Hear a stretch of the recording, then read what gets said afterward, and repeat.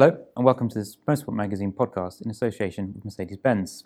This is an advert for the Mercedes-Benz A-Class. You'll notice I'm not shouting. There's no atmospheric music playing in the background, no sound effects of cars screeching around hairpin corners. There's a new Mercedes-Benz GLC Urban Edition. It's an SUV designed to stand out in town with unmissable 20-inch bi-colour alloys, a striking grille and high-gloss black night package. But great design is not only how things look, it's how well they work too. And out of town, the GLC Urban Edition can go anywhere with 4MATIC all-wheel drive technology. It's available right now from £349 per month. Test drive the new GLC Urban Edition at your local Mercedes-Benz retailer today. Based on a GLC 250 4MATIC Urban Edition on a 48-month personal contract hire agreement. Advance rental £6,695, 10,000 miles per annum. Mileage and damage charges apply. No ownership, 18 years and over, subject to status. Offer ends 30th of June, Mercedes-Benz Finance. Joining me today is Alastair Caldwell and Freddie Hunt. And we'll be mainly looking back on the career of James Hunt, who next month will be the 25th anniversary of when he passed away. But first off, I think we should have a catch up with Alastair and Freddie about what you've both been up to, because you've both been very busy, I think. So, Freddie, you've been filming all manner of people. Yeah. We thought, well, for this, for the anniversary this year, but also I'd never really had a chance to sit down with these certain people and talk to them. Certainly not Bernie. I'd met him 5 minutes in the paddock once, but we all know actually have a sit down and chat. So we organised that, and for Haviland, our sponsors, obviously they wanted some good content, so we thought it would all work well. Hesketh, my dear godfather, who I've only seen him once since Dad's funeral. Right. But anyway, I thought I'd better have a chat with him too. So I think tomorrow that's happening, filming with them. And then the last was with Murray Walker, but unfortunately it was postponed, so it's going to happen. We're yet to fix a date. Right. It will be soon. And then in between, you've been sort of trying to get to Le Mans as well. Well, exactly, yeah. So sorry, that's the immediate thing that we're doing right now. Le Mans is very much the target. We have some sponsorship for the 24-hour series, but really what we're looking for a little bit more funding to go into the LMP3 car, but they're slightly more expensive than GT4. A lot more expensive. Right. And once I get some practice in that, and then assuming that all goes well and we keep getting sponsorship in, and then move on to Le Mans. And you recently won at COTA, is that correct? Yeah, so that was a real good one. So that was in November at COTA with two teammates I hadn't really met before, driven before properly, but we all gone very well and ended up winning the race, much to my surprise. Yeah. So we weren't the fastest at all. Right. But it turns out, we were by the end of it. Yep. We looked after the car, we didn't have any issues. Well, any major issues. I think we lost half a lap or something like that. And I think it was a computer of some sort. Right. Threw its toys out the pram, that was worrying. But anyway, yeah. So, we Excellent. Went slowly and won it. Yeah. And Alice, you've been doing your own kind of endurance driving around Cuba. Yes, as you probably know, I do an awful lot of historic rallying, and I enjoy it. I've got a fleet of old cars these days. We've got quite a few horses for courses and so on. And I've got a mother who lives in New Zealand who's still alive. She's 100 years old. She had her 100th birthday on the 6th of January. So I went out there for her birthday, and then I had my 75th. So we had two birthdays, her 100th. And then a few weeks later, I had my 75th, so we had 175th. Excellent. We joined them two together and advertised it as the 175th birthday. And so that was quite good fun. Meanwhile, I'd also entered a rally in Cuba. It was a nearly 4 weeks long rally in Cuba. And getting to Cuba is not so easy for New Zealand. If you're going to get to Cuba, you don't start in New Zealand. So I had to go backwards through Chile and Panama to Cuba, and then back through Panama to Chile. Decided to stop in Santiago and have a look around Santiago for a few days, which was very nice, and then back to New Zealand.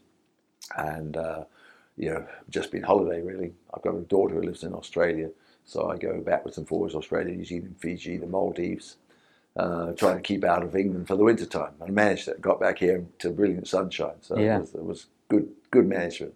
And you maintained your record of never failing to finish a rally. Yes, I didn't really think about that. Yes, but I've done many of these long distance rallies. Some of them enormous, over huge distances, and I've only ever failed to finish two, and that was both because women were involved and they wouldn't let me fix the car, or whatever, because but the car, they were voluntary withdrawals, if you feel like. Right. So I've finished every one. I'm not, of course, I've broken down many times, but I'm a quite adept mechanic. I started at McLaren's as a mechanic. I was a mechanic as a boy, served my time as an apprentice mechanic. So I'm still a mechanic. I still know a lot about cars and can fix them. And you were just telling Freddie the story about how you joined McLaren. It's an old story, yes. One day as a cleaner. Back in '67, when I arrived in England in June '67, I went to McLaren straight away on the Monday morning because I needed to get work. Because I needed to work because I was only 23 and a married man with 2 small children already. I needed to earn, but I came to England to go Grand Prix racing. That was my whole idea. 1 year, 2 years at the most, because New Zealand race mechanicking was something you did in the summer. Nobody did it professionally. There was no 3 hours. Nobody got employed as a race mechanic all year. You might be employed in the garage and work for 3 months in the summer, but not the whole year. And so I wanted to try it, as a proper professional mechanic. So I came, and McLaren's was the obvious choice. I was an honorary New Zealander. I had a New Zealand passport. I'd met Bruce, and I wrote to McLaren's weeks before, even months before, and said I was coming, but I got no reply and didn't expect to get a reply because they probably got hundreds of those. They just put them in the bin. And anyway, I turned up and asked for a job as a mechanic, and they said they didn't have any job as a mechanic, but they did need a cleaner. And I said, because I asked, do you have any jobs at all? They said, cleaner. So the next morning, Tuesday morning, I started as a cleaner, and I cleaned all day. And I looked at the race car because they had this one Formula 2 car with a V8, 2-litre V8 in it, which they were racing as a Grand Prix car. I'm doing quite well and winning points with it even. And at the end of the day, at 5 o'clock when I finished work, I went over and asked them if they needed a hand, and they did. So I changed the ratios in the gearbox, and then I started to fabricate bits for it, and I worked all night till 2 o'clock in the morning. And then Tyler Alexander, who sadly has just recently died, was a director of the company in those days and a very strong friend of Bruce's, said, we're going to go home now. So I said to him, when do you get to work? And he said, 7:15. It was quite precise. I said, okay. So I got my aunt to bring me back to McLaren's at 7 and sat on the wall outside, little brick wall outside, and Tyler turned up at 7:15, took me inside, gave me things to do on the race car. And when the guy that hired me as a cleaner got to work, he said, Harry, he said, you need a new cleaner because this bloke's a mechanic. So he didn't talk to me about it. I became a mechanic. And then Bruce came along and they said, you're working on the car now? I said, yeah, okay, fine, that was it. So I was a mechanic. And can't work out if that's an easy way or a difficult way in. Yeah. And my first race was the Italian Grand Prix in '67. It was the last race of the season in Europe before they went to Canada and America. So I went to that race with Bruce with a V12 engined car. I couldn't tell you. I think it was a M5 or something. And it curvy thing. It looked like an eagle with a V12 BRM engine. Right. And I could tell stories about that for hours. And you're back involved with McLaren? I've got recently a bit, more involved, yes, because during the Ron era, there was nothing active about it. I just didn't fancy Ron. And right. Ron was always in denial that McLaren's had any kind of success before he came along. He tried to make out that he invented the style of McLaren's, and he didn't. The DNA of McLaren's, which was the best presented cars, the most reliable cars, and the best engineered cars, were there long before Ron arrived. Because our cars were the nicest cars, if you want to use the word. Our cars were the most handsome cars in the pit road. They're all beautifully prepared. They're always more reliable than anybody else's. That's just a statistical fact. Yep. My cars, as I like to call them, they did more miles in Grand Prix than anybody else's, done Tyrrells or Lotus or Ferraris. My cars were there. They were at the flag, and they're always beautifully presented. And so was the team. We had uniforms, and so we were a smart team, and that DNA still lives on, which came from Bruce and Tyler and me, not from Ron. Ron inherited that. Yeah. Did you have any things with Ron? Was he open with you and engaging? Ron, no, I haven't met Ron much. I rang him up when I first started racing, not asking for sponsorship, but asking for help, asking for advice. How does one go about getting sponsorship? Anyway, after about 3 weeks of trying to get through his secretary, he eventually picked up the phone. Right. And he said, the first thing he says is, "You've got 5 minutes." but it took me about 4 minutes to get my tongue together. Right. I was terrified. I was an 18-year-old. No, I didn't know what the hell I was doing. So that wasn't very. I didn't think very highly of him after that. Then I think the next time I saw him was on a boat in Monaco at the Grand Prix. Probably about 4 years ago or something now, because there was everyone around. Oh, Freddie, great to see you. Right. You know, have a drink, this, that, and the other. I see. Yeah, so a little bit different. That's about it. Right. Mumsy said he was wonderful to wind up. He used to go for dinner around at his house, and because his OCD, Dad would deliberately kick his shoes off in the other direction, and then go and move things around the mantelpiece. Yes. Yes, yeah. When I first started, of course, Ron, which we would never admit to, was a Brabham mechanic, and very similar to me in position, I would say. Not that I ever thought about it at the time, but I was a very, how can I say, effective mechanic. I was very much, and I was actually in charge of the Grand Prix team. I didn't have the title, I didn't have the name or the money, but I was doing it. And Ron was doing very similar with Brabhams. He had Tornac and Brabham, who were the owners and joint owners. But Ron was doing a huge amount of the running of the team, making the cars run just like I was doing.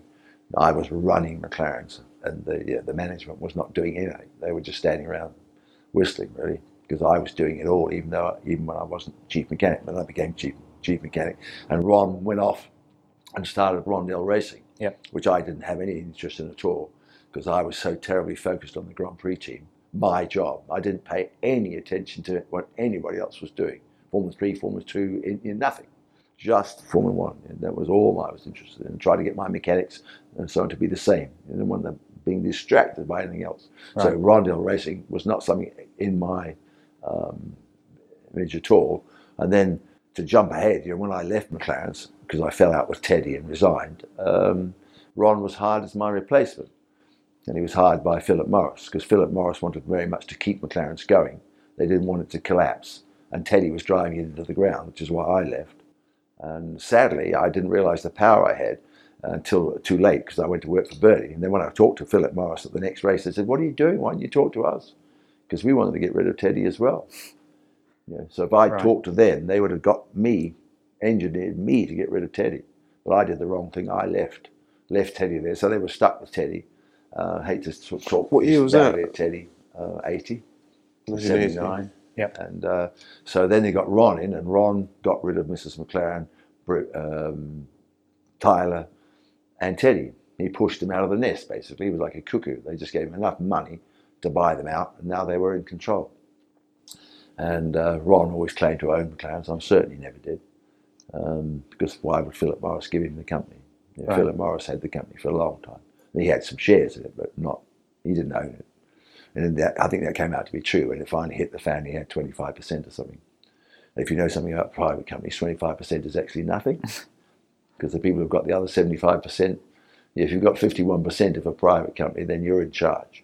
Doesn't matter what the other people are doing, what they think they can do. They actually can't do anything if you don't want them to. Anyway, that's politics. I was not involved in that at all. I went off to work for Bernie.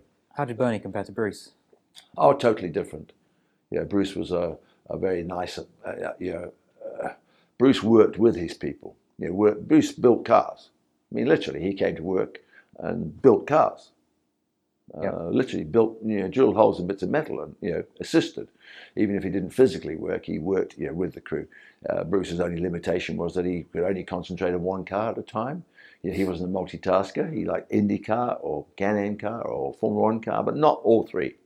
So when I had the Formula 1 car and he was madly interested in Can-Am, he would just go past me in the morning and go, hi, and then he'd go down to the other shop, and work on the Can-Am cars all day and then go back in the evening. That would be it. Wouldn't even talk during the day. Or we'd go to the pub and talk racing cars at the pub, because we did a lot of car racing in the pub, at lunchtime. Did a lot of designing. Really? Literally on bits of paper, same old story. Wow. Oh, we could do the wing like that, yeah. And then we'd go back and we'd do it. We would literally do it. We would just go back and make the new wing. The bigger wing, the higher wing, the taller wing, the one mounted on the uprights or whatever, which had been designed at lunchtime. Drawing office had nothing to do with it. Wow. Because a huge amount of McLarens was nothing to do with the drawing office. And that's gone right on its head now. They don't even breathe without the drawing office telling them exactly what to do. they'd probably tell them, what cadence they're allowed to breathe, and where they have to stand on the floor. Whereas in our day, we got a chassis, like a plank, a chassis, and with the bolt the engine on, and the rest of it was more or less done by us.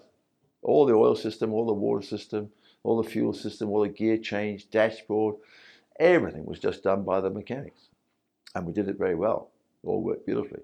And the very first Grand Prix car that I worked on, that had been designed, was designed by Robin Hurd. And we built it.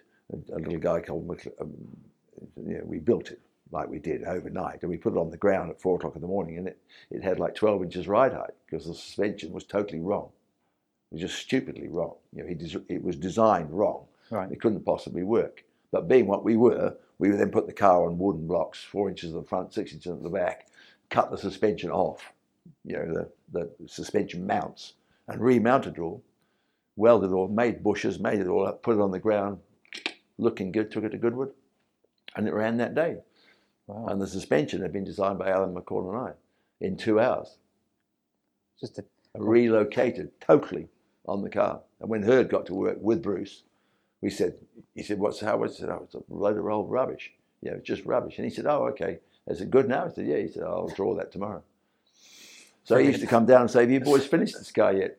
And we'd say, no, we're going to do this. And he'd say, okay, well, you let me know when you're done. And he'd come down and draw it. So quite often, the drawing office was following what this workshop floor was doing instead of the other way around. And then they would come up with drawings and we'd go, oh, no way. We're not building that. That's stupid. And we'd change it and then we'd tell them, we didn't do it like that. We did it like this. They'd go, okay. Did that then change at Brabham? Oh, no, Brabham was all drawn by Gordon. Yeah. Totally different. Right. Yeah. And Bernie was a malevolent force who lived across the yard, didn't even come in the workshop. And though he was there every day, you never knew where he was, because he made very, very careful to make sure nobody ever knew where he was, ever. Right. And he would just turn up. Boom, there he'd be, in the drawing office. And to see us. And we didn't know he was there, and this was all unannounced. And it was my job in those days to take him around the factory. And, right. and I could tell stories about taking Bernie around the factory. I could just go on and on. Anyway, so working with Bernie was totally different from working at McLaren's. Bernie had the whole factory divided into rooms, all painted white with up and over garage doors, which must have been the cheapest thing you could find, to divide them up. And if you were in the wrong place, you got sacked.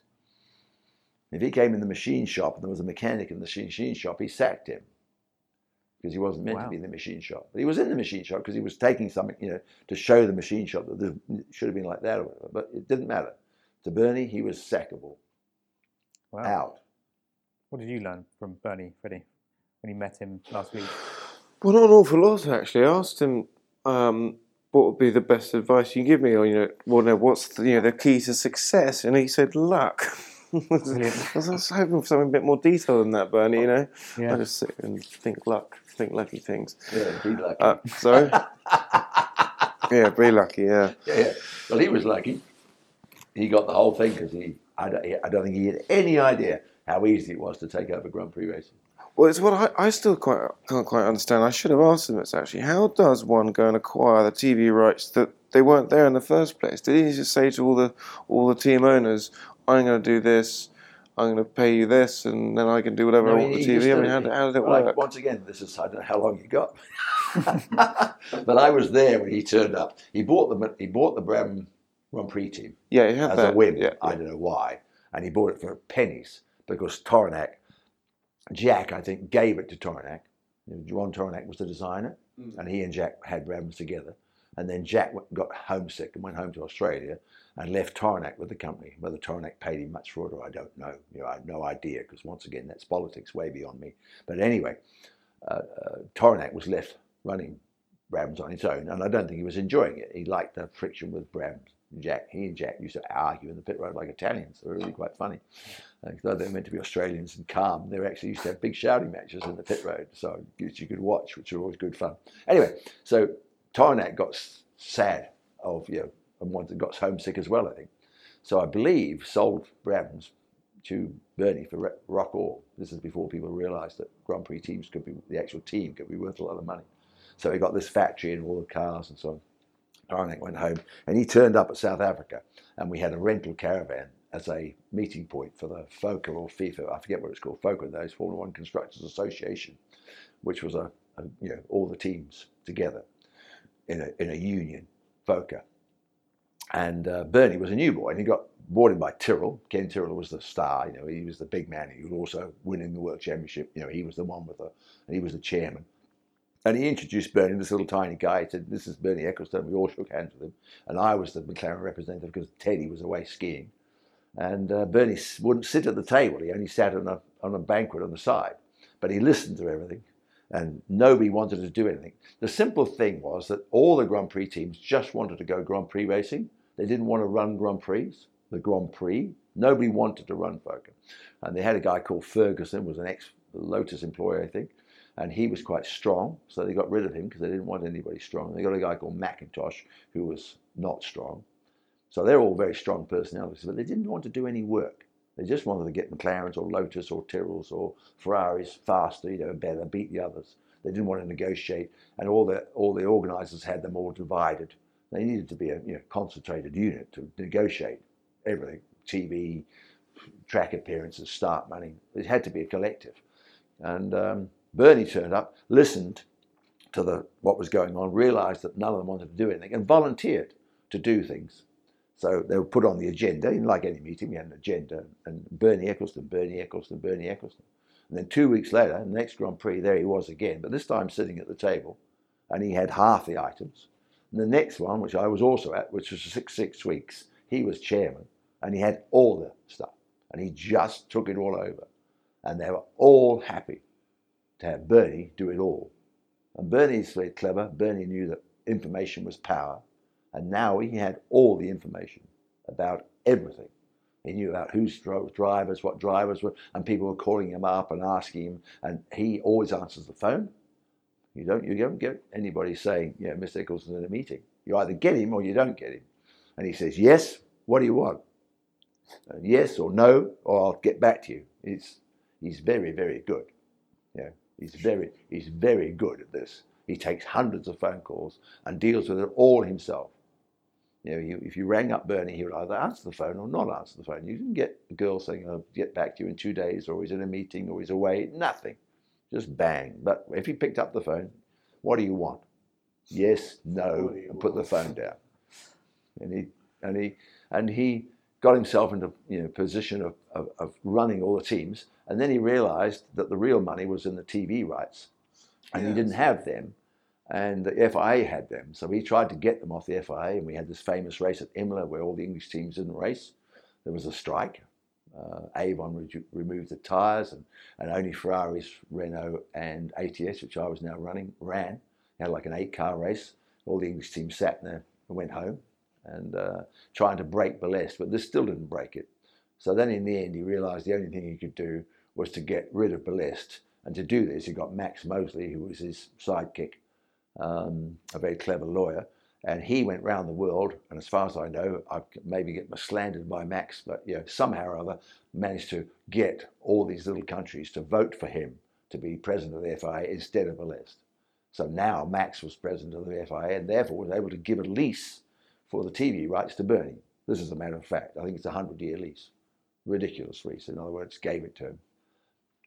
So now Bernie really had something to sell, and now he really had some power. Up until then, he'd just done it by sheer force of personality, by the fact that he was the man to go to, and everybody asked him what to do, and he did it. But he didn't own the teams, he didn't own the racetracks, he didn't own anything really. He just did it by sheer force of personality, and the fact that his work ethic was fantastic.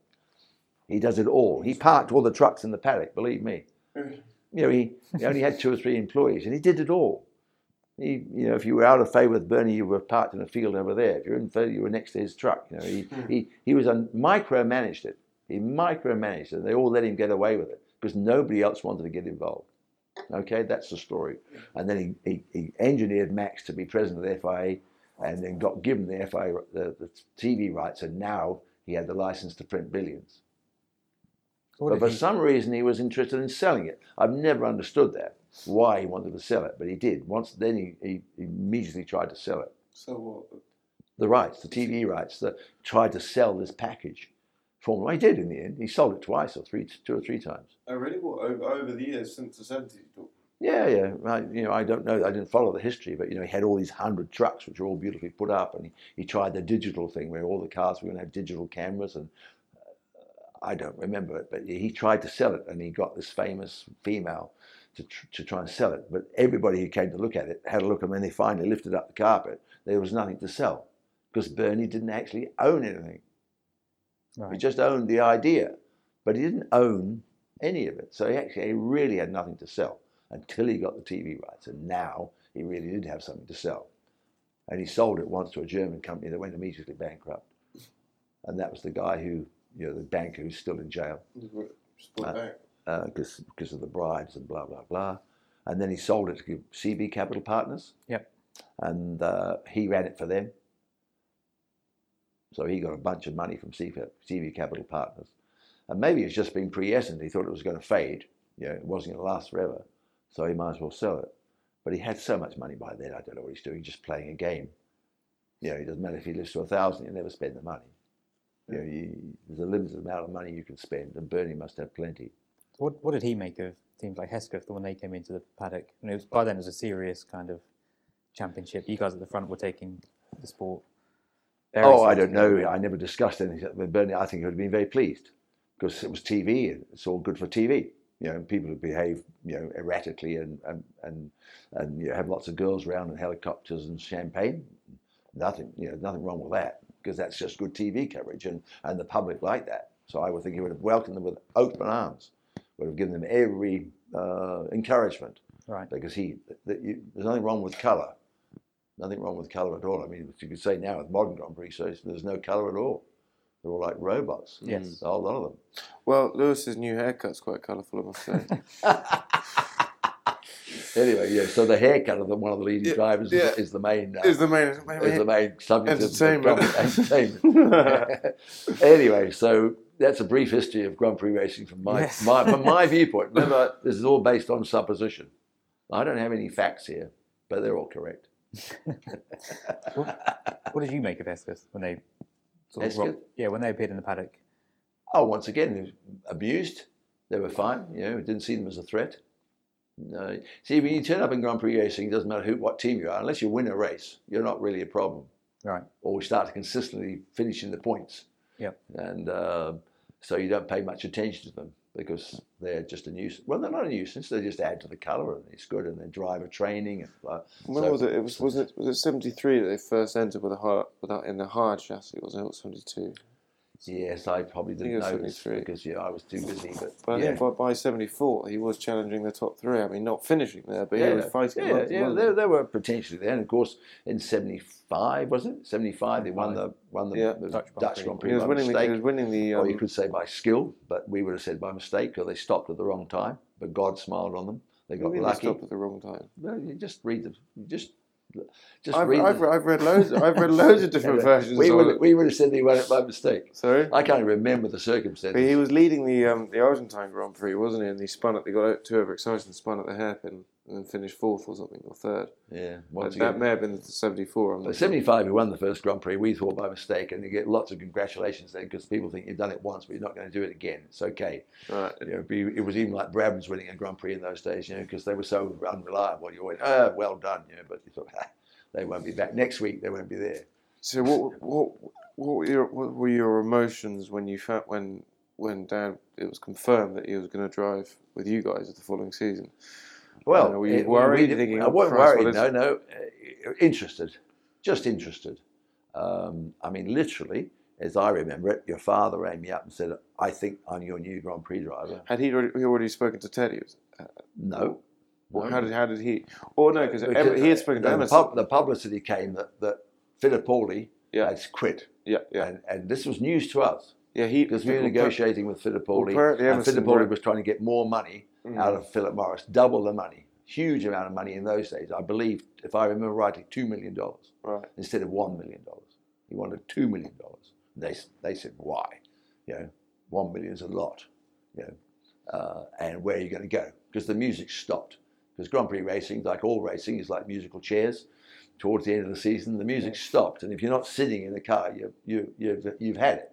And the only place for Fittipaldi in a competitive car was in our car, which was the most competitive car anyway. He just won the World Championship with it. Yeah, so he either had to drive for Ferraris, but all the other seats were full. So Philip Morris didn't think they had to negotiate with him. Because what was he going to do apart from retire?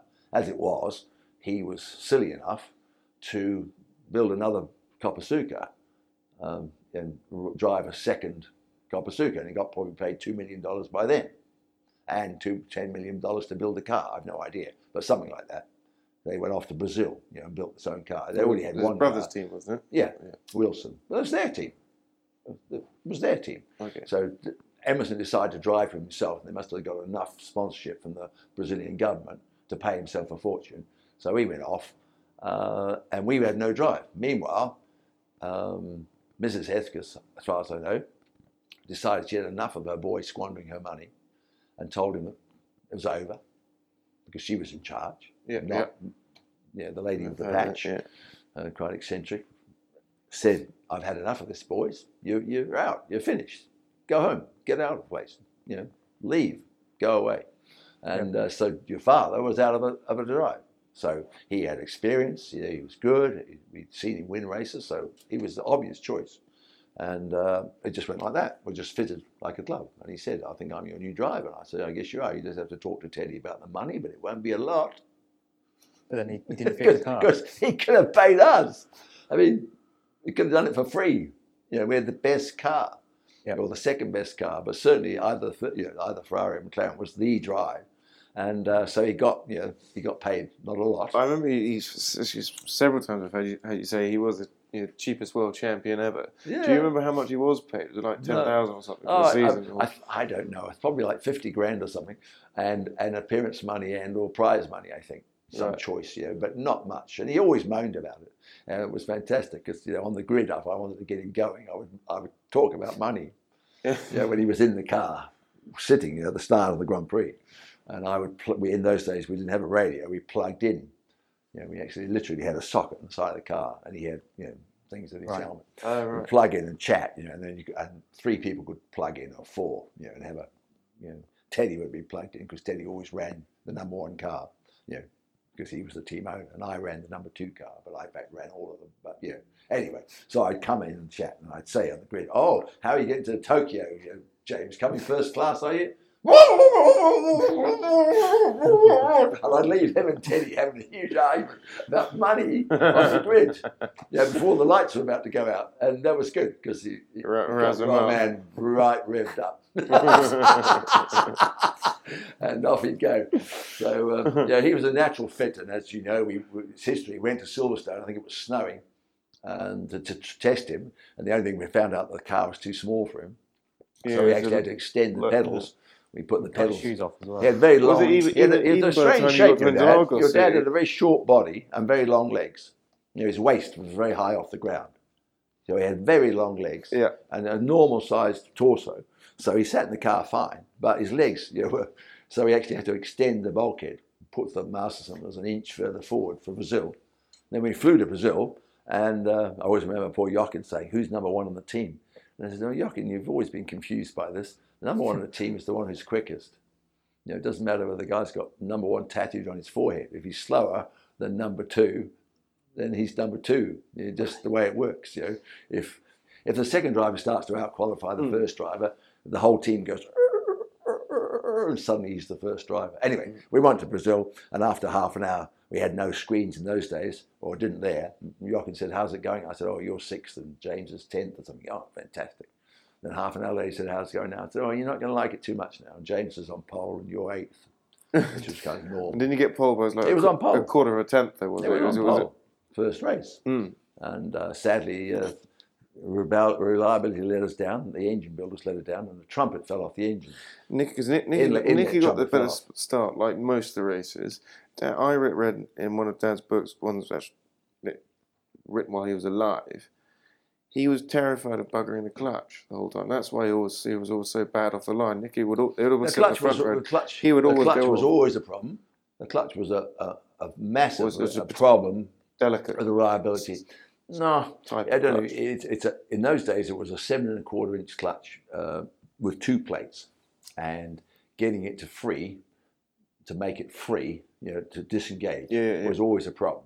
And the start of a Grand Prix is already very tense, obviously, and it's how long you're in gear.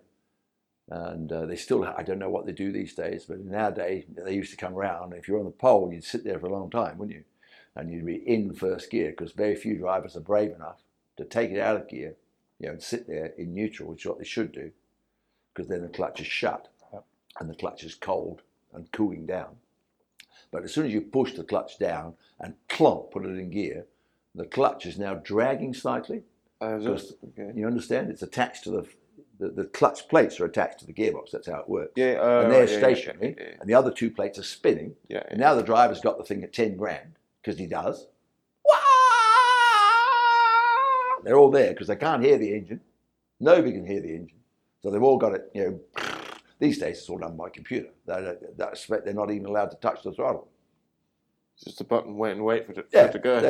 They're not doing anything. But nowadays, driver had it in first gear, had the clutch down, and many Grand Prix you would see cars get penalised or start early because the clutch would start to grab, and there's nothing the driver could do about it, apart from take it out of gear, but then he'd be terrified he'd never get it back in gear. Yeah. You understand? Yeah. Cars would start to go... So I've noticed cars rolling some of the old footage. And the drivers go... So how do they get away with that? Sorry with the language. I forgot that. Because the car, the clutch is heating up and itself pumps up its own ass. Because as it gets hot, it gets bigger and then grabs more. So that's what terrified them. And getting a clutch that freed, that would be a classic why the number one driver, number two driver. There'd be two clutches in the truck, and all we would put up in a lathe, and they would have been examined to see the run out. And the one that had zero run out would go in the number one car, and the one that had 2,000 run out would go in the number two car. This is what happens in motor racing.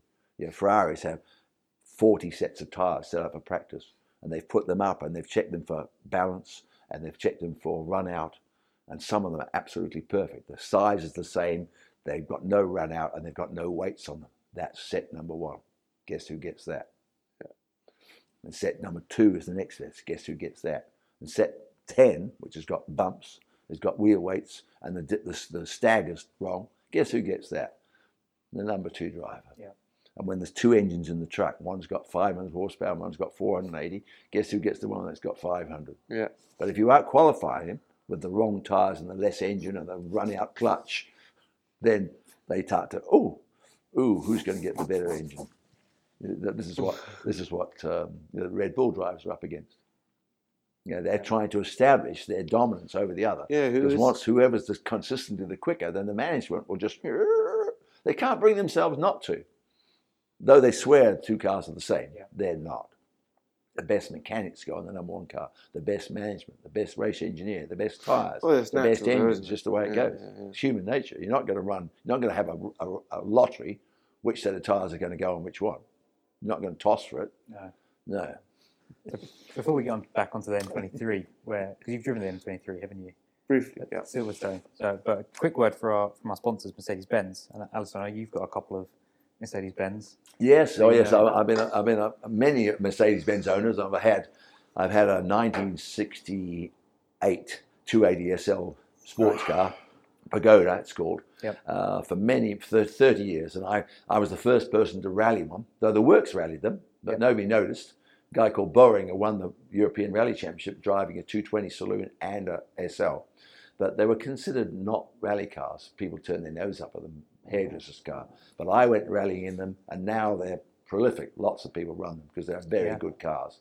And I have a 250 SL, which is an earlier one, same car, and I have a 67 450 V8 saloon in New Zealand, which is a lovely old thing. Excellent. Big barge. Ladies love it. Well, Mercedes are giving under 17s the chance to drive Mercedes' latest cars at Mercedes-Benz World.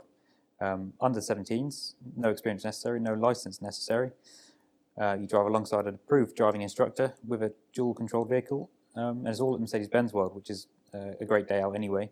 Just go to their website, look up the under 17 experience, and it's a perfect gift for the summer. Keep the kids entertained during the summer. So. Well, I'm perfect for this because I have taken my granddaughter already. Have you? At 12. Excellent. And she has driven in a Mercedes, Mercedes World, and loved it. Brilliant. She can drive now. Right, yeah, that's Excellent. good, isn't it? She spent 4 hours, whatever it is, you pay 2 hours. Yeah. I forget how long.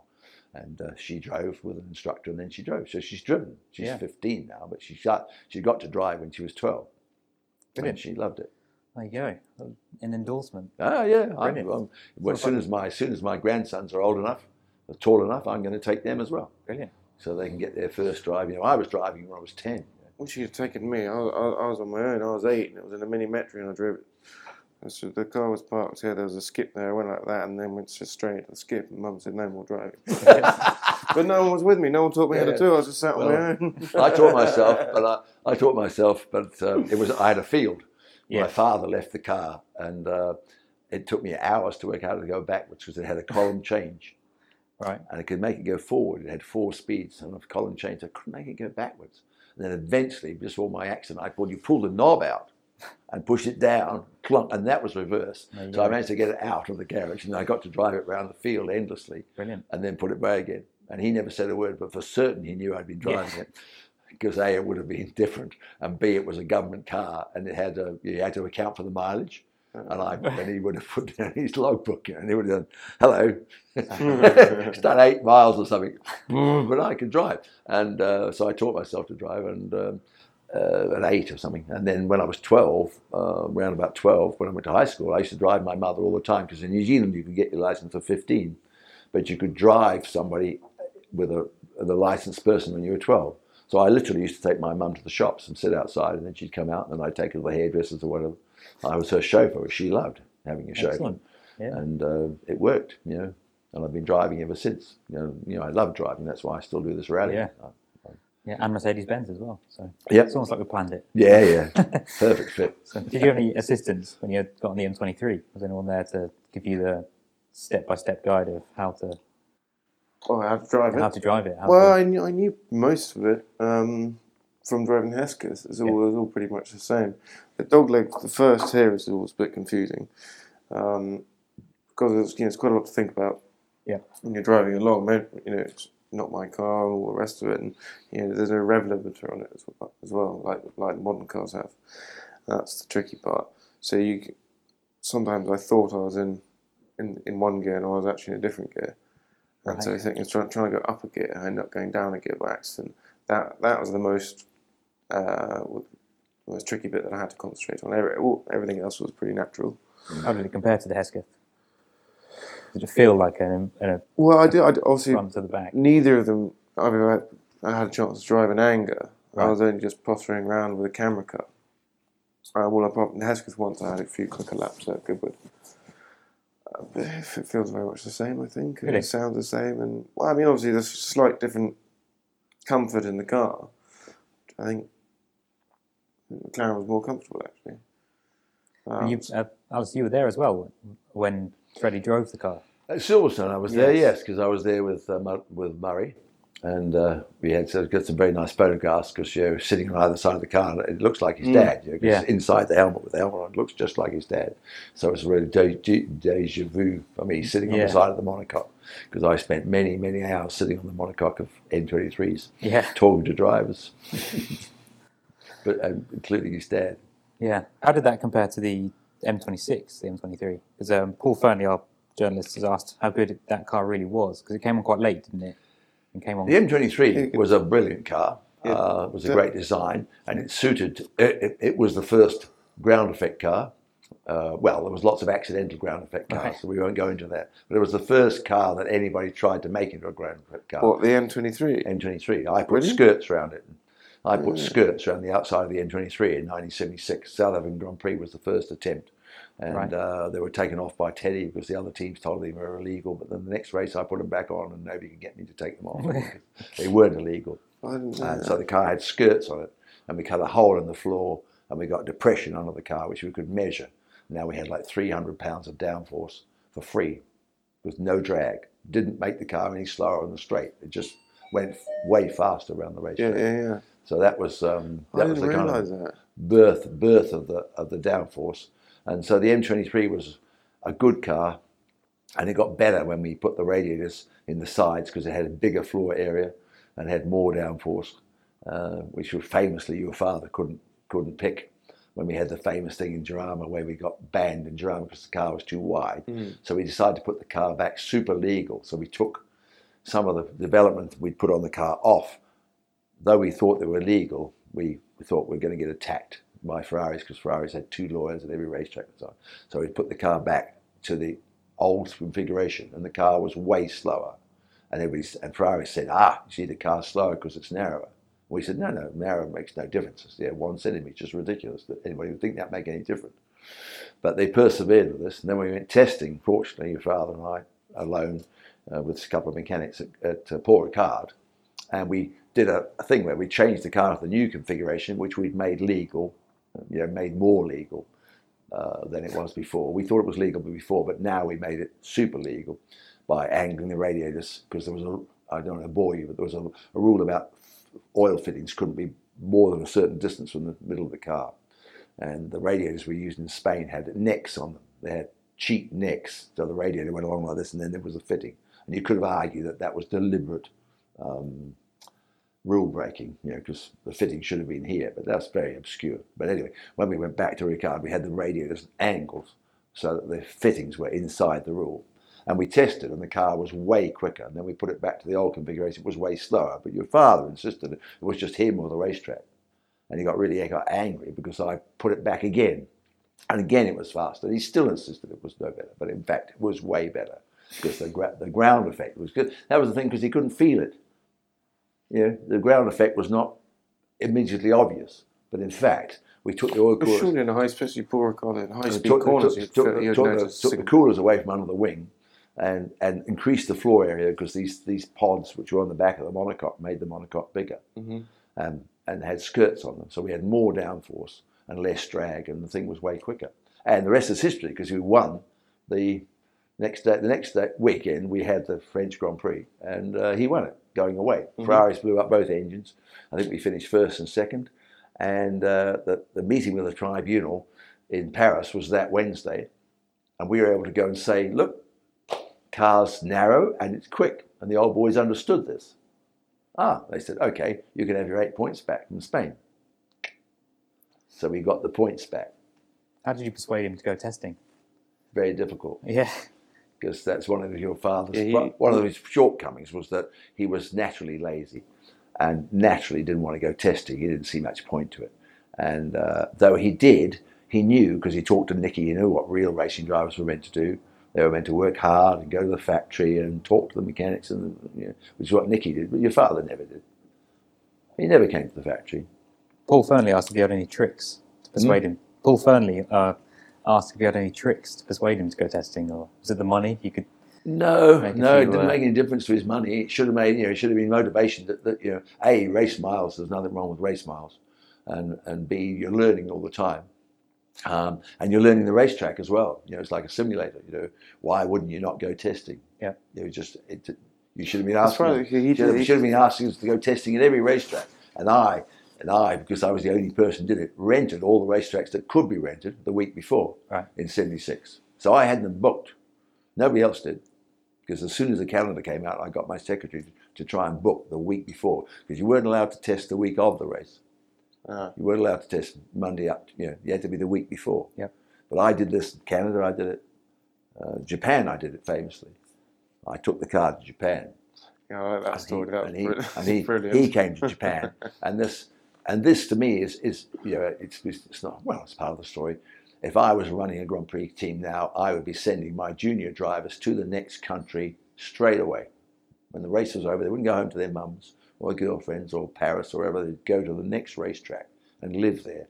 Because if you live in Brazil for a week or 2 weeks before, you're so much more acclimatized to the weather and the time change. You're right on cue. And James and I were there for 2 weeks, and he was only too happy because the hotel had all the British Airways stewardesses every night. Fresh ones came in every day, and we had a big gym where you could go swimming and play squash and so on. And we'd been to the racetrack, and we knew where the racetrack was and where the loos were and where the country hotel was. And you can see it when the other teams turn up. They're all hyper.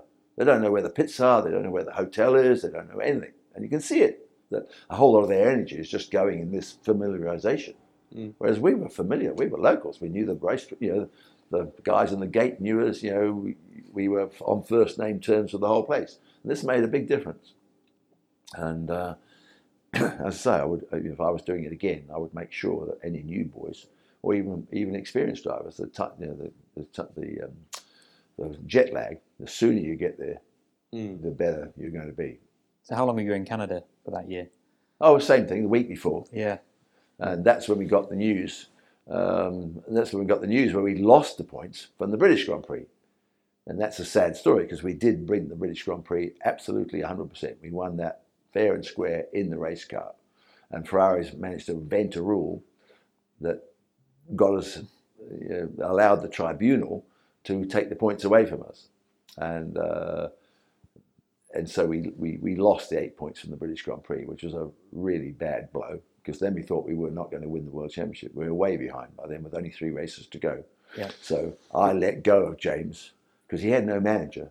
You follow me? He didn't have a man. They all have Michael. They've got 6 of them or something, probably mashing their egos. Well, he had Uncle Norm, but Norm wasn't much of a manager. But he wasn't there either. Certainly wouldn't have had any ability to control him. But he wasn't at Watkins Glen. And he wasn't at Canada. Well, I think he was more of just finances and stuff like that, rather than an actual sports manager. Yeah, I think. And he got a heavy night. So I let him get out of hand in Canada, and we were drinking on race night, race eve, and he was had this lead singer of the band in the motel. He was servicing every few hours when she had a break in her set, and then I went to bed at midnight. He was still up. And we had to go to the racetrack at 7 in the morning or something for the warm-up. And at the warm-up, there he was with this girl with the same clothes on, totally dishevelled, wrecked.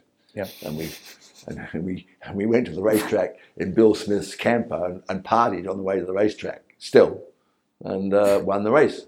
Boom, boom. Well, Paul family says he. Boom, boom. And then we went to Watkins Glen, and we still thought we didn't have a chance, and we misbehaved again. And then we were in this Seneca Lodge, which was this lovely motel, and he was there, raced him, drunk again, dancing, singing.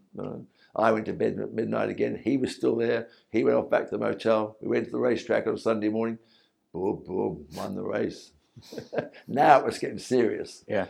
So then we calmed down, shipped the car to Japan for testing, which had to go the Monday morning. It had to go that Monday morning, but I got it there.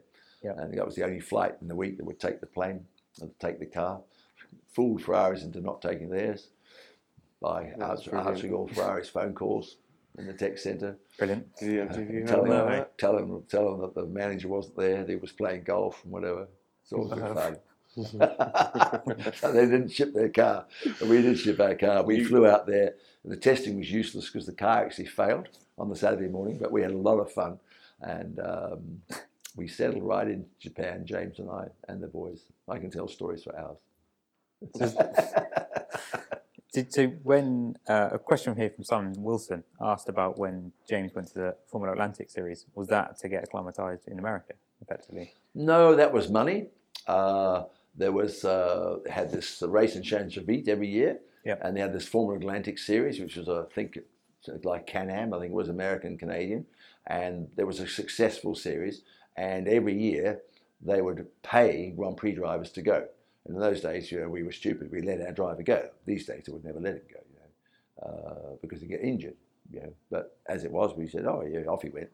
Break between races, and this is the Gilles Villeneuve story, of course. So that's when came back because he went off there for the weekend and raced in Gilles' team, I think. Gilles just pissed off into the distance, didn't he? Yeah, and unlike most times, race drivers would never tell you that the race driver was great. But James came back and said, "Oh, you've I just raced this weekend against this kid called Villeneuve, and boy, is he quick." So we discussed it, and we were looking for another driver anyway. We had, I forget now, Tambe was it then, or Mass, and we were looking for a replacement for Mass. And so we discussed this, and this guy Villeneuve had a manager. So we Teddy rang up this guy's manager and said, we'd like to talk to Gilles about maybe doing the end races, because in those days we used to run a car quite often at Canada and America because they were the last races of the season. So we'd run the third car, because if it got crashed, it wasn't that big the season was nearly over. Yep. And it was quite common for people to run 3 cars at the end races. Silverstone is first. And yeah, you have to let me finish the story. And so we talked to Gilles and we talked to his manager on, let's say, Monday. And on Tuesday morning, the receptionist rang up and said, there's a young man here called Gilles Villeneuve, wants to see you. We said, oh, okay. And that's the fantastic thing, that we just talked to him on the phone about maybe running him in a car the end of the year, 6 months from now. And he put the phone down and bought a ticket to England. He went like that and bought himself a ticket to England. And didn't say anything to us, didn't ask us where the factory was, whether we'd be there. He knew we were there because we were talking to him the day before, and it was the British Grand Prix coming up, or, you know, we're in between races anyway. So he sussed all that, and he just came. And this was an immediate hit because he came. We didn't ask him to come. He paid for himself. He turned up, showed him the cars. Oh, loved the car, got in the car like Bruce used to do, and made engine noises and tried to steer it. Oh, looked at all the drawings, met everybody in the factory, went round and was totally enthusiastic about cars. And we said, this is the boy for us. How did he compare? This boy suits us just fine, just on his demeanour, the way he was interested in cars, and he spoke very bad English, you know, very, very strongly accented English, but perfectly legible, but, you know, very accented. And so we said, okay, we'll run 3 cars at Silverstone because that's the home race, so that's another chance to run a 3rd car if we have a crash, or, you know, we can repair the situation because we've got the factory to do it, and we got more personnel. So we ran him at Silverstone, and sadly the car, the water gauge broke during the race, so we stopped to report that the gauge had gone flat, and we checked it was fine and sent him off again. Otherwise he would have finished in the points in his first race. And I remember so well in the first practice, and I was running the car, and he did 16.1, 16.2, 15.9. It was going down, and he never did a slow lap. All the laps were, you know, good, and his times were coming down, getting more and more competitive. Then during the lunchtime, you know, break, because we used to have 2 hours break then, you know, I mean, we might run for 2 hours in the morning and 2 hours in the afternoon, those kind of days. Qualifying was 2 hours and 2 hours. Every lap was timed. Anyway, journalists started to come back. Nigel, I think one of them who was here the last time with the podcast, and said, boy, you should see your boy spin at Beckett's. And he spun here and he spun there, and he spun on every corner on the racetrack except Woodcote, which was a bit too tricky to spin at. So I said to him, these journalists are telling me you span at every corner. He said, yeah, how else do I tell how fast it goes? And I said, you didn't hit anything and it doesn't show on the watch. He said, no. Because he was so good, his car control was just uncanny, because we didn't know this, but he would spin the car, and you saw it later in races. He would spin the car and go down through the gearbox and be facing the right way. He never had to drop the clutch and turn around. So he'd only lose a second or something? Yeah, he'd lose half a second. Yeah, he'd do 13.9, 13.7, and that was a spin. And he'd go, whoop, whoop. He was ready for the spin. Yeah, he was checking out how quick it was, and if he couldn't catch it, he would just let it go, get it the right way, change down to the right gear, and he would lose hardly any time at all. He was a natural, and he would have made a perfect driver for us, but sadly we didn't hire him. Yeah. Teddy managed to force him to go to Ferraris in a strange way. Yeah, and your dad nearly joined Ferrari that same year, I believe. Sorry? Your dad nearly joined Ferrari that same year. I read a thing on the archive. That's news to me, but Yeah, it was. I know at the end of 74, well, in 74 he did a test for Ferrari. And not many people know about this. I was flicking through, I was sitting on the crap at my friend's house, looking through a Ferrari book. And there was a tiny, there was a picture of Ferrari, and you could just see the black helmet. And I could just see a bit of the yellow paint. I thought, hang on, I recognise that helmet, but in the wrong car. So I rang Uncle Dave, and I said, Dave, has Dad ever driven a Ferrari? And he said, yes, actually he did. In 74 he had a test. He was invited for a test. And that drive, the 75 seat, which Nicky's seat, was offered to him.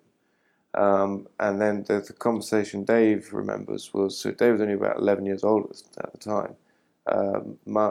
Dad and Grandma discussing on moral grounds whether he should or shouldn't take the offer from Ferrari. Yeah. Because of what Hesketh, they've done so much for him. And so he decided, no, I won't go for Ferrari, I'll stay with Hesketh. Yeah. But 78, apparently. He met with Daniele Audetto at Monaco, and then agreed a deal for the next year. But apparently, the reason he couldn't sign the deal was he already had an agreement with Vauxhall, and there was some contractual problems which meant that he couldn't then work for Ferrari. That ring any bells with you, Alastair? No, I wouldn't. I wouldn't have been involved then. You see, because So that was 78 for the 79 for season. the 79 season. Yeah, and he started 78 with you, didn't he? No. 79 with you. 76. No, sorry. The 79 season he started in a McLaren, then finished in a Wolf, correct?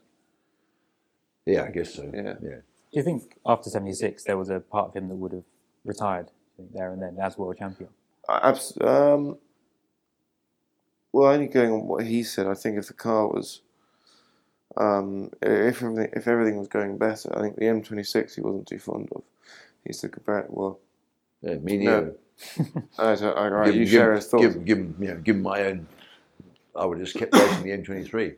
Right. Well, that's what he wanted. Built an M23 lighter, used the same construction technique as the M26, and built a lighter M23 because that was one of our problems. The car. That's what he wanted. Our car was heavy, and it had a bigger floor area. Yeah. It was a better car. Always was.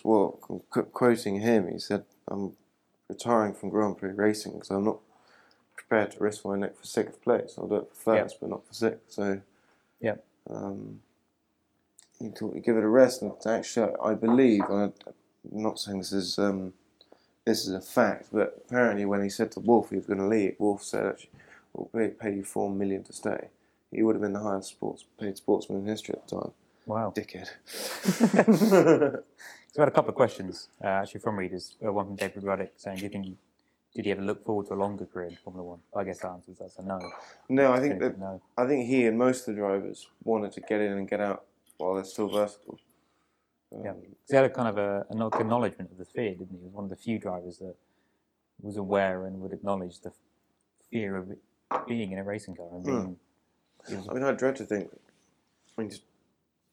To race in those cars, just driving those cars is quite scary. And I've got to say to myself, Fred, when I'm in the car, there's no protection. If you go off, you're not walking up. But the M23, of course, was far more substantial than an M7 or an M14. Yes. Because it was massively, and it already had deformable structure. We had a rule that said you had to have this deformable structure on the sides of the car. And the M23 was one of the reasons for the M23 was we were able to put the deformable structure twice.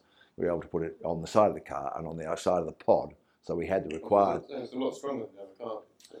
Yes, it was wider and stronger. And then, of course, you came along with the downforce cars, what we call the skirt cars, which came shortly afterwards when we had the sliding skirts. Yeah. And the cars had massive downforce, unbelievable downforce. And they had to be made incredibly strong because they had so much downforce, they destroyed themselves. They literally just folded up. The monocoques weren't strong enough, the bodywork wasn't strong enough to withstand the downforce. Because when we really got the tunnels working and the skirts which were sliding on the road, I don't know if you realise this, but for one season we had Grand Prix cars that had sliding skirts that sealed off the air on the side of the car, and they ran on the road successfully. And the car rolled and bounced up and down, and these skirts stayed there. And they ran them over curbs, and they lasted for 200 miles. So it's unbelievable, the simple technology. We got it to work. And those cars were massively strong, and just by accident, because of the downforce. But then, when people had big high-speed accidents in them, they got out and went, wow, what happened there? So then we realised, or the whole circus, in my opinion, realised you could build a car that was strong enough to withstand a high-speed accident into the Arco or a wall or whatever. And then when they went away from those cars, they said, okay, we've got to keep this, this feature, which we can now legislate. So that's how you got the modern Grand Prix car, which is built like a brick shithouse. Yeah. Well, solid. But it actually came by accident from the wing cars. These were these parallel monocoques, and everybody had one, and it had the tunnels underneath. Was it McLaren that had the first carbon fibre chassis? Well, actually, I can dispute that. But they claim, yes, that Hercules in America made the first, but I'm certain that they weren't, because ATS, which I was running, had the first monocoque. But the guy called Gustav Brunner, who was the designer, had the that's interesting because guess who it was done by? It was done by the Swiss guys that are still running Grand Prix cars now. Sauber. They weren't. They were. I don't think they were even Grand Prix car makers. No. They were a company in Switzerland that did carbon fibre. So we had an English model maker made a full-size car and was sent to Switzerland to Sauber, and they made a full monocoque. And it was a full monocoque as well. It wasn't like the Hercules, which I think was 2 bits joined together. The ATS one was completely one piece. And I'm pretty sure that factually that's correct, though I left the team. Right. So I wasn't there when this car was produced. But and it was so early in the technology that we had to put lumps in the monocoque to be machined afterwards because we didn't know what the shrinkage and so on would be. Now they put they make it all perfectly ready to go, but we had to make it. But I'm pretty sure, in fact, the first full carbon monocoque was made by ATS. Wow. Gustav Brunner was the designer. And he was Swiss, and it was a Swiss company. Right. But the patent makers in England made the patent because patent makers in England were better. Right. And so the onset of ground effects, I think that's kind of when your dad also initially thought these cars are too easy to drive. When he said he said in 1979 the driver didn't count for enough. So what would he kind of make of modern Formula One now when the driver is being? I think he'd be watching. Very hard to say, but I don't think he'd like it for many reasons, really. I mean, I haven't driven a modern Grand Prix car or even sat in one and been told what's what. There's an awful lot of buttons. Yeah. An awful lot of buttons. I'll definitely be pressing the right ones. It's going to be a nightmare. I don't think he'd approve of that. I know he would hate all the rules and regulations. Even Bernie said that the other day. He said that's absolutely ridiculous. It's killing the sport. Yeah. And I know that the sport has lost a lot of fans. And that's the one thing I did. I asked Bernie, I said, what makes Formula One? He said, it's the fans. You've got to put on a show. If fans don't come, no sponsors come, there's no money, no one goes racing. Yeah. And as a result, now they're killing the sport. So, yeah, I think Dad would be pretty upset. Yeah. I've got a question from Brenton Caitler, who did say, what do you think you'd make of the halo? I guess with his importance on safety that he had, he'd probably approve of the halo. Yeah, he was. He's very safety conscious. I like to put it out there that there is a quote that's become quite well known, but that wasn't that quote. So it says, "To hell with safety. All I want to do is race." James Hunt. That is absolute crap. rubbish. That's on. This guy's selling this T-shirt with that on it. As a T-shirt, James Hunt, very nice T-shirt, but it's got this quote at the bottom, which is rubbish. Yeah, so that was the last thing Dad would say. Dad was all for it. I was involved with your dad during the safety, and he and I used to argue or discuss it. But I wanted to make the helmet part of the car. Maybe. Well, the whole purpose of the seatbelt has got you actually trapped in the car, right? Yeah. And if you're not conscious, you can't undo it. Somebody has to undo it for you. There's no. It's still that way. Somebody has to reach inside and undo it. So my idea was that we'd make the helmet part of the car. So the the driver would get in, and you put the helmet on, and I mean they're nearly there with USAC. They've got tethers on them and cables because of the G-force. You're getting so close to having the helmet. So my plan was to have the helmet fastened to the car, so then the driver could use it to lean on in the G-force instead of. Because when we had the ground effect cars, these parallel cars, the huge problem was your neck. I mean, people blacking out. Oh yeah, PK would do 1 or 2 laps, get out, and he'd have a bucket, a bit like your dad, throw up in the bucket because of the G-force. Whoa! And then he'd get back in the car and he'd go again. And I remember classically at Zandvoort, we had this car, and at 180 miles an hour, it would start to do this fluttering business where the thing cut off. And he said, I can't see and I can't breathe, but don't change the car because this car's so fast. And he would see the shape of the grandstand go past and know to brake. And then he couldn't find the brake pedal because the car was shaking so much. So we put a side on the brake pedal, like PK, so he could put his foot off the throttle and hit the stop and then push the brake. What a madness. Absolute madness. Couldn't see and couldn't breathe. But only on the straight, you see, because the trouble with downforce is on the square of the speed, as you probably know, that it's at 100 miles an hour you've got X, and at 200 miles an hour it's not 2 times, it's 10 times. It goes like that. So you've got this hugely unwanted downforce, which is now why they've allowed them to hit the ground again. They weren't allowed to hit the ground. We had them hitting the ground. We had sparks coming out the back. Chung, chung, chung, chung. Because if they want, we would have had wheels on them. I mean, literally. I don't know why they don't do it now. Now they allow them to hit. They could have just little jockey wheels under the monocoque. So on the straight, they would just go. But the sparks are good. They're obviously stupid. Yep. I mean, we used titanium because it was light, but it made an enormous amount of sparks. Well, it's really stupid. You can't imagine how stupid people are motor racing. All of them. All of them, because we had the sliding skirts which had ceramic on the bottom, and this ceramic didn't spark, and it lasted 200 miles. So they could have ceramic strips on the bottom of that car, would make no sparks, it would never wear out, it would run the whole race. The sparks look good. Yeah, the sparks look good. Look great ones, but probably don't look so good when you got them all coming in your face. No, if you're the driver behind you, and your car's leaking fuel. Yeah, I suppose. Yeah, or your car's leaking fuel, or the one in front is. And the sparks, and these titanium sparks last a long time. So from a logical point of view, you couldn't have think of a more dangerous thing to do. That's true. That's true. We are rapidly running out of time. But there's no logic to motor racing, just like there isn't to anything. No, that's not a bad thing necessarily. One question to wrap up is from Anthony Jenkins. Quite simple. James's helmet was simple yet iconic. What would he have made of the drivers changing them every season, every race? I don't know. I mean, he picked his school car, the Wellington car. He was very proud of his school. His father went there, and he went there. And I was supposed to go there, but I was too thick. And well, I think in those days, all the drivers kept their same. That was their sort of part of their personality, and I think it's a shame that they changed them because signature. It's very difficult now to tell who's in the car. It drives me mad. Yeah. Because once again, they're stupid. The people who run motor racing are essentially pretty stupid. Because once again, logically, there's very little to pick who the driver is. You can't see the number of the car.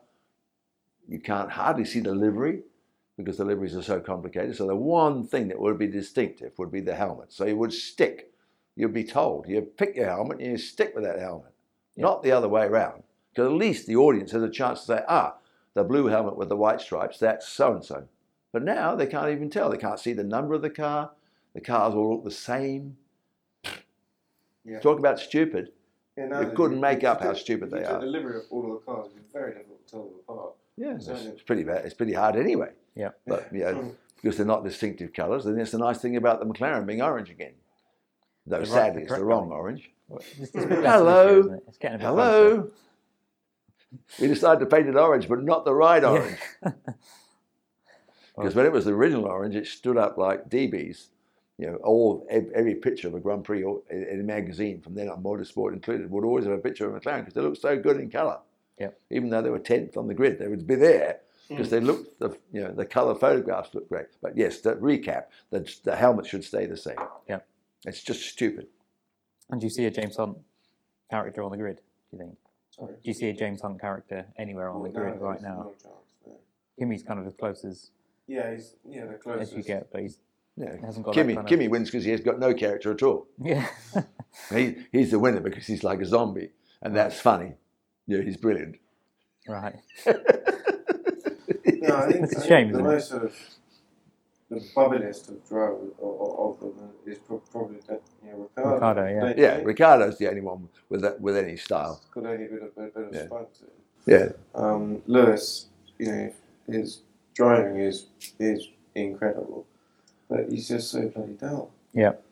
Which is a real shame. Who else? Well, I don't know Verstappen, but he seemed quite fun in his interviews. Yeah. He had a bit of a giggle. I think he could be a hell of a driver. Well, I think he's a hell of a driver. Get him in the right car. Yep. With the right amount of luck, the mechanical failures, I think he'll be very tough to beat. He's kind of a throwback to the old days, isn't he, Verstappen? So. The way he races, the way he's always on the limit, and so it's refreshing. Yeah, he's got a bit of Villeneuve about him. Exactly. So, but thank you so much for joining us today. Good luck with the Chase for Le Mans as well, and Alastair, good luck with the next rally, whatever that may be. Yeah. And thank you, Jack, for behind the camera and mics. And we will Yeah, see you again soon. There's a new Mercedes-Benz GLC Urban Edition. It's an SUV designed to stand out in town with unmissable 20-inch bi-colour alloys, a striking grille and high-gloss black night package. But great design is not only how things look, it's how well they work too. And out of town, the GLC Urban Edition can go anywhere with 4MATIC all-wheel drive technology. It's available right now from £349 per month. Test drive the new GLC Urban Edition at your local Mercedes-Benz retailer today. Based on a GLC 250 4MATIC Urban Edition on a 48-month personal contract hire agreement. Advance rental £6,695, 10,000 miles per annum. Mileage and damage charges apply. No ownership, 18 years and over, subject to status. Offer ends 30th of June. Mercedes-Benz Finance.